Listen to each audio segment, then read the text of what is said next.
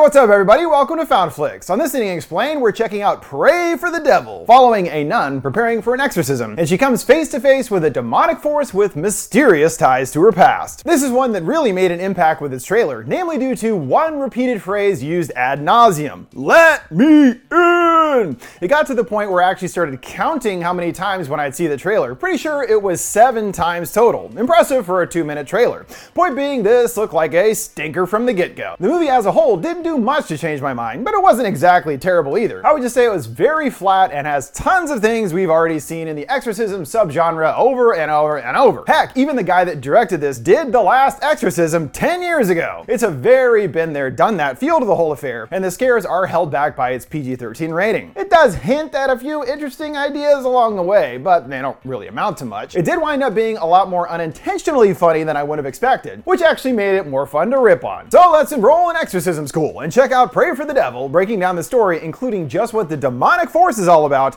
as well as explaining the cliffhanger ending. We begin in the past and learn of the troubled relationship between young Anne and her mother. She dutifully prays, and her mom attempts to come in, but the door is locked, probably for good reason. She kindly asks to open up, but her knocking and attitude turns ferocious. "Let me in!" she screeches until straight up breaking the door down. This childhood experience is still with her as an adult, discussing things with Dr. Peters. Her mother was eventually diagnosed with schizophrenia, but even as a child, Anne believed that it was something more going on. Every night she would come into her room. Sometimes she was the mother she knew, and sometimes she wasn't, seeing her creepily hum a song and comb her hair. Little Anne looking mortified. Anne felt that something was actually taking her over and would hurt her. Her mom would later be remorseful for her actions, crying that a voice in her head made her do it. Peters tries to relate to the difficulty of dealing with abuse, but Anne is adamant that it wasn't her mom. She was legit possessed. We learn that in an official capacity, the church has been combating demonic possession since 1835, and in 2018, reports of possession have reached new heights globally, leading to the Vatican opening exorcism schools outside of Rome. Nuns are allowed to serve in a nursing capacity, but are strictly prohibited from learning exorcism. It's reserved for dudes only. Anne has gotten a new gig at just such an exorcism school, and it's pretty ornate inside. Kind of makes you wonder how much this place costs. What seems to be the head dude, Father Quinn, is engaged in a convo with some other road bros, and does at least acknowledge Anne with a friendly greeting. That's all you get, woman. In a class with Peter, she reveals the sordid history of dealing with supposedly possessed patients over the past several centuries. Many were simply suffering for what we now know are mental issues, no demons of any kind involved. Even this building was once used to drag women down to a baptismal well where they were drowned to free them from evil spirits. Countless were killed until the practice was finally stopped. Well, now I have total confidence in these guys, right? We've been murdering innocent people for hundreds of years. Want some help? Anne is curious. Is Peters denying that there are any real cases of possession out there? She admits she's been around long enough to see some things that cannot be explained away. But it's worth noting that the mind is incredibly powerful and loves to play tricks on us, to distort our reality. At least the church's approach has evolved over the years and now involves psychiatrists in the process. Before even considering an exorcism, patients must undergo a psych evaluation. Well, that's an improvement at least. Nah, just throw them in the well. It's easier that way. Anne does her rounds, helping an invalid older man, Clark, to gulp down some applesauce. She's pleased that he likes it. I'll have to remember that, she smiles. She heads to the next room with a new patient, Natalie. She was brought in for an assessment after several alarming symptoms. Could it be a possession? Her mom certainly thinks so, but Peters believes that these tests will prove otherwise. Anne makes fast friends with the girl, discussing her little drawing of a train with a tail. To really butter her up, Anne gives her some candy. Nougaty goodness, she calls it. Yet neither actually know what the hell nougat actually is exactly.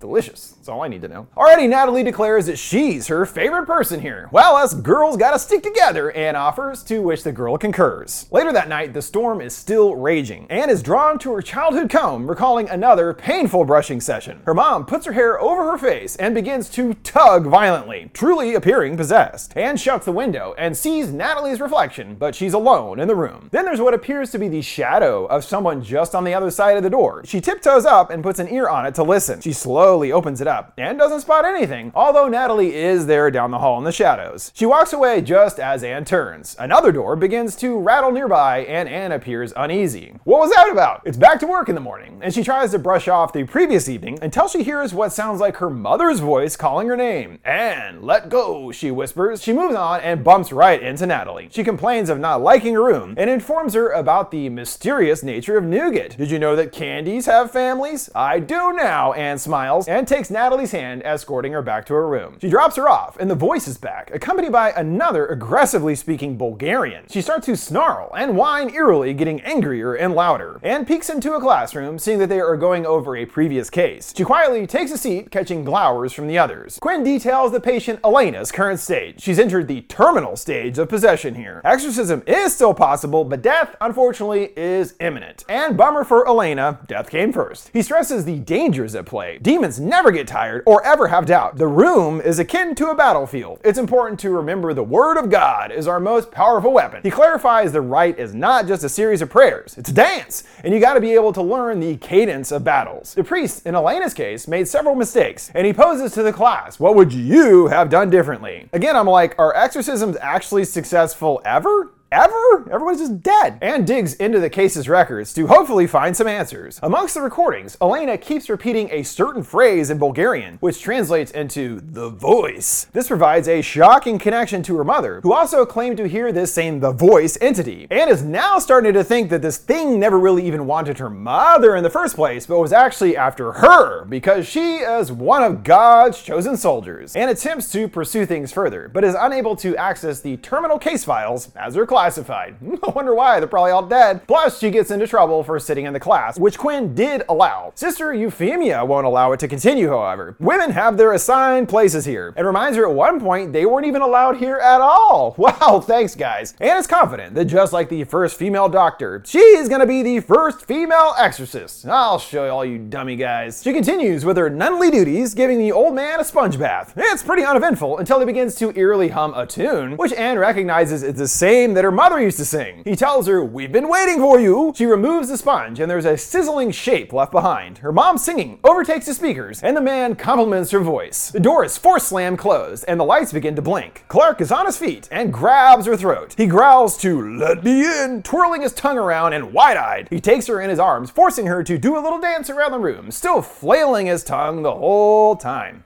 Yeah. She shoves him to the floor and suddenly things are back to normal. The head honcho, Cardinal Matthews, reviews the footage and determines that the demon was provoked entirely by Anne's presence. They then quibble over what to do, and unsurprisingly, Quinn suggests to take her under his wing to teach her the art of exorcism. Of course, this is all against precedent, but it's in the interest of protecting her, because as they now understand, this demon has a personal relationship with Anne. So she gets to live her dreams of attending class with the boys, getting more glares of disapproval. Quinn takes him on a tour of the bowels of the facility, utilizing fancy keycards and everything. Along the way, he psychs them up. You gotta keep all thoughts out of your mind. Only the Jesus word, guys. It could be the difference between life and death. He takes them to a newly brought in subject, which is of course Natalie, her condition having worsened. Quinn calls for volunteers, and Anne eagerly shoots her hands up. Oh, women, what are we gonna do with you? Dante and Quentin pull double duty, Quinn encouraging they have done exorcism in a way when baptizing babies. This is pretty much the same thing. Oh, and one last thing, make sure to keep that mind really clear, because the devil will draw forth the darkest recesses of one's mind, exposing our innermost secrets and pain. It uses this pain to break into your soul, so yeah, better be careful about that. The guys enter the room under the guidance of Quinn. Natalie is afflicted with black eyes and sees something moving under her skin. They try to cast the demon out, and she puts her fingers in her ears singing, I can't hear you. She then jams them all the way deep into the ear canals, causing them to spritz some holy water. This sends her crawling up the wall to the ceiling. The electricity goes on the fritz, and Quinn orders for them to pray together. Double prayer power activate! Just as Quinn warned, Natalie targets Dante's drama, speaking Spanish and specifically using the phrase mi chica. They continue the rites, but Natalie is more interested in Anne. She brings her hands over her face and stigmata wounds appear, from which maggots start to flow.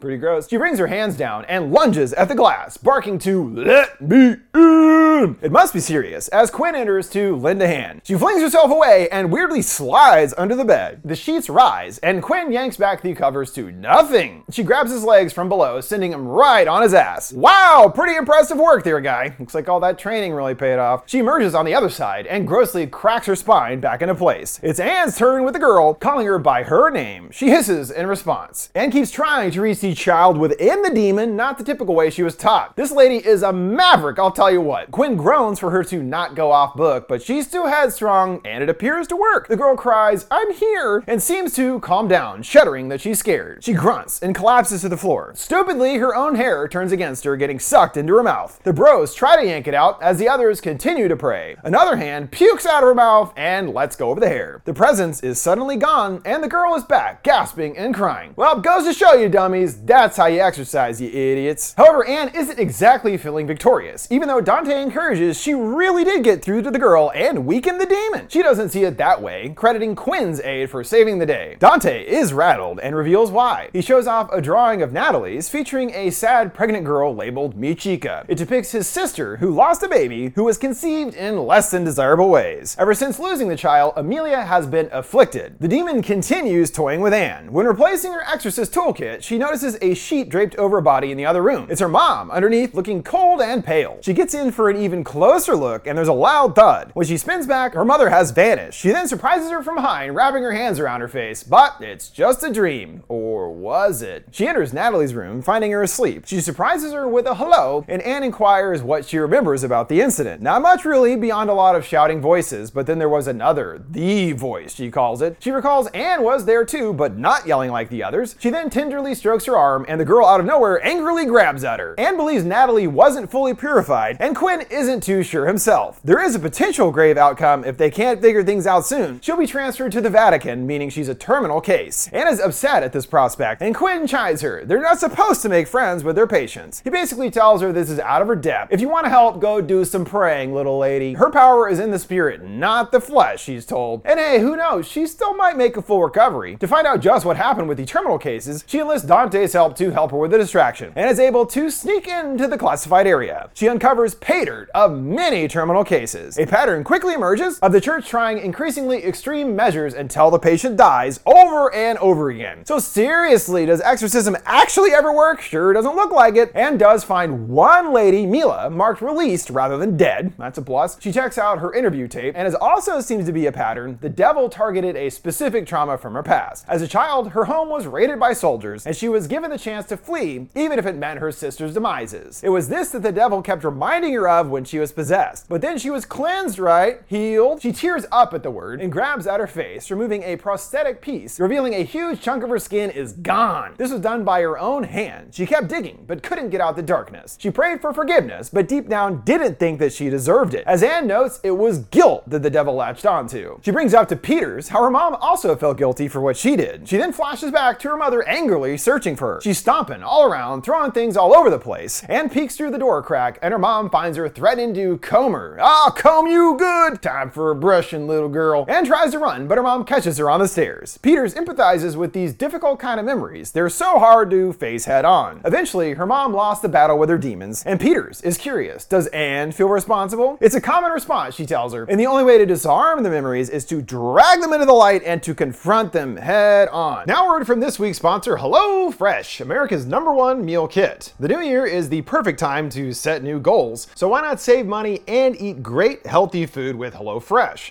You can go to hellofresh.com/FoundFlix22 and use code FoundFlix22 for 22 free meals plus free shipping. They have tons of options out there for anybody, from fast and fresh recipes that are ready in 15 minutes, calorie smart and carb smart recipes, and you can even switch out and upgrade proteins and sides. There's a whopping 35 recipes a week to choose from, so you will never get bored. Plus, the recipes are super easy to follow with step-by-step directions and pictures, so you can make great food no matter how experienced you are. Not only is it tasty, but it's cheaper and easier than grocery shopping, and 25% cheaper than takeout. Then there's the delivery fees. Forget about it. They sent me a box to check it out, and my favorite was probably the meatloaves with creamy thyme sauce. It took me only about 30 minutes in total, and boom, time to eat. If you want to try out HelloFresh for yourself, go to hellofresh.com/FoundFlix22 and use code FoundFlix22 for 22 free meals plus free shipping. She goes to check on Natalie, but her access is strangely denied. Another passing nun isn't sure what happened, but perhaps she's being transferred. Uh-oh, time is running out. She confronts Quinn about everything, and he argues that faith is more important than statistics. She denies that the rights are always right, and he scoffs, "Oh, well, sure, they've only been in place for hundreds of years, but you have notes?" She stresses there is a scared little girl at the heart of this whole thing, and Quinn admonishes her once more for making it personal. She agrees, sure, exorcisms are about nuance, but they have to consider the victim here. The goal should be to connect to the afflicted and fight to help them regain their humanity. She has another curiosity: have there ever been any cases that the rites can't account for? Perhaps when someone felt shame and guilt so profound they actually invited the demon in, surrendering control to it. He makes it clear that if she goes on her own and shuns the church, she'll be walking in the darkness alone. Dante overheard their conversation and thinks he has a surefire way to prove her right, using her particular talents to help his possessed sister. He believes the impossible decision that she had to make is what's been eating at her, and in that guilt, she let the demon in. She's not so sure, but he convinces her that she truly has a gift to connect with the afflicted. If she believes what they're saying, that means Natalie is also still somewhere in there and they could still save her. With that, they team up in earnest to save his sister. Anne gets anointed with some oil and handed a rosary, both still shaky but willing to try. Anne gets Amelia oiled up too, and she immediately starts to gasp and wheeze. Her breathing grows ragged and she starts to convulse and furiously scratches at her tummy. There's what looks like demon fingerprints seen, and sure, let's get those nice and oiled up too. Just oil the whole room up already, jeez. Anne explains they're here to help, and Amelia croaks, "It won't stop." That's right, it's the voice. She encourages that it has no power over you if you don't let it. The pair begin the rite, and the fan starts to really pick up speed. Amelia confronts Anne over more of her previously undiscovered trauma. "You know what it's like to have something growing inside of you, don't you, sister?" "Yes," Anne reveals, and the fan is really whirring like crazy now. The demon retorts, "At least this chick knew who the father was." The candles blow out, and Amelia's stomach starts to inflate. Once at full pregnancy size, she can even see little hands digging around in there. A fan blade goes rogue and is launched crashing right into the armoire. Serious force on that thing too. Amelia begins to demonically cackle, and Anne stays calm, continuing to encourage her to expel the demon. "This flesh is yours, not its." Fan blades keep flying off, one landing right through a cross. Anne relates that she wanted her own baby to be gone as well, and she gets emotional. She understands how she feels, and knows how shame gets in there and grows. She takes her in her hands. "Follow me into the pain, and we'll go together. Confess to yourself, and all will be forgiven." Amelia appears to do so as the demon tummy deflates away, and the candles are relit. Dante is overwhelmed. She actually did it! "It's over," she declares. "You're free. Freed yourself, even. How about that?" Afterwards, she spills the beans to Dante. She got pregnant at the tender age of 15 and was too wasted to even remember the father. This got her kicked out of her foster home, but luckily she wound up at the convent that took her in. Well, what about the baby? The sisters arranged for its adoption, gifting her a rosary, and she's taken away. Anne remembers only holding her for a moment, but has been with her ever since, starting to tear up. She knows that she abandoned her, but is hopeful that God will forgive her. Dante takes her hand and reminds her that's kind of his whole thing, and according to him, he already has. She later stares at a reflection and tries once more to face her childhood trauma, fingering the comb. She starts to force the tangles out herself, really confronting that good old hairbrush trauma. She flashes back to being with her mother and drops the comb, getting overwhelmed. She then winces as though something is really bothering her eye, and gets it wide open and starts to pull a long thread out. She gets it out easily enough, and when leaning down, a figure briefly appears behind her. The spooks are stopped when the main sister lady informs her the cardinal is requesting her presence. Bad news, it turns out, learning that Amelia didn't make it after all, and the blame falls to Anne. She did do the exorcism after all. Anne attempts to defend herself, and they put her in her place. She overstepped her skills and stepped right into the devil's snare. Quinn agrees that she's not ready, and notes that demons can retreat to avoid further assault. It was merely a deception, not a true defeat. Geez, Quinn could have told us that earlier. Would have helped maybe. With that, she's sent packing back to the convent. So, back to a simpler life, doing some gardening around the area. Well, looks peaceful enough. She does still seem preoccupied, staring off into space in her room. Peters later pays her a visit and rips on the place for being pretty grim, even though some notable lady used to stay here. Anna's impressed. She's into scholarly ladies too. And she's like, well, I'm an academic. I like to hear both sides. What's the big deal? Anne still thinks she really did get through to the girl. And Peters gets real. You can't save every patient. Oh, but hey, good news. Natalie was released. After a period of observation, they deemed her just fine. Peters encourages that she's on a new path in her life. It's easy to feel lost. You just gotta keep going. Thanks. But unsurprisingly, Natalie wasn't so cured after all. Dante comes informing her that she suffered a relapse and was rushed back to the school. We see her in an ambulance, and Natalie puts up quite a fight, knocking an EMT away and setting the priest's crucifix ablaze. By the time they made it to the school, everyone had been brutally slain. Anne offers to pray for her, but what can she do? She's going to be transferred to Rome. Dante retorts, there's no time for that. They moved her down to the catacombs into a holding cell, part of the original structure. I knew it, they're gonna drown her. No, not really, but you knew that all had to come back back, right? And is still disillusioned. Why are you telling me all this? Dante hands over a rosary that Natalie was holding, and you betcha, it's the same one that she gave to her baby all those years ago, meaning Natalie is her daughter, which she reveals to Dante. She knows the demon is using Nat to get to her, and she vows she won't let it happen any longer. They prepare for the big to-do, getting the rituals going and stuff, and arrives in a dark hooded ensemble and stands out front in a shot that's a total ripoff of The Exorcist. Not that they're the first ones to do that. The duo venture deeper into the older area of the building, coming across the old baptism death pond filled with holy water. A group of priests are already gathered around Nat's cell, and at the sight of Anne, tell her to buzz off. Natalie is happy to see her, however, glad to see she got her invitation. Anne asks Nat to let the others leave, and the girl isn't interested in compromising. She starts breaking free from her chains and kicks off the power, hearing the chains snapping and metal creaking in the darkness. She begins to hum her mother's song, and Anne keeps trying to reach through to Natalie, telling her to stay strong. She replies that she can't hear her and flings the other priest away. Raymond is the last one launched, disappearing all the way down a dark hall. Dante chases after him, but it is dark as shit down here, especially without power. Anne catches up to him and takes the lead, where they come to Raymond's mangled corpse. Well, shouldn't have been such a douche, I guess. They round the corner to Natalie waiting, and she innocently asks her mommy why she left her. I'm so scared and alone without you. Anne knows it's not really Natalie. I know who I'm talking to. Natalie steps out into the light, and she is looking pretty messed up. She wants her to be honest. Why did you really get me away? I was 15, Anne stammers, but she knows that's not the real answer. What happened to your mother? She poses. She sacrificed herself to save you. That's why you couldn't be a mother. You couldn't be responsible for another life. But I can now, Anne proudly states. She confidently struts up to her and tells the demon, you win. Effectively, she allows the demon to possess her in order to save the girl. The whole thing that she had been avoiding so long in the first place.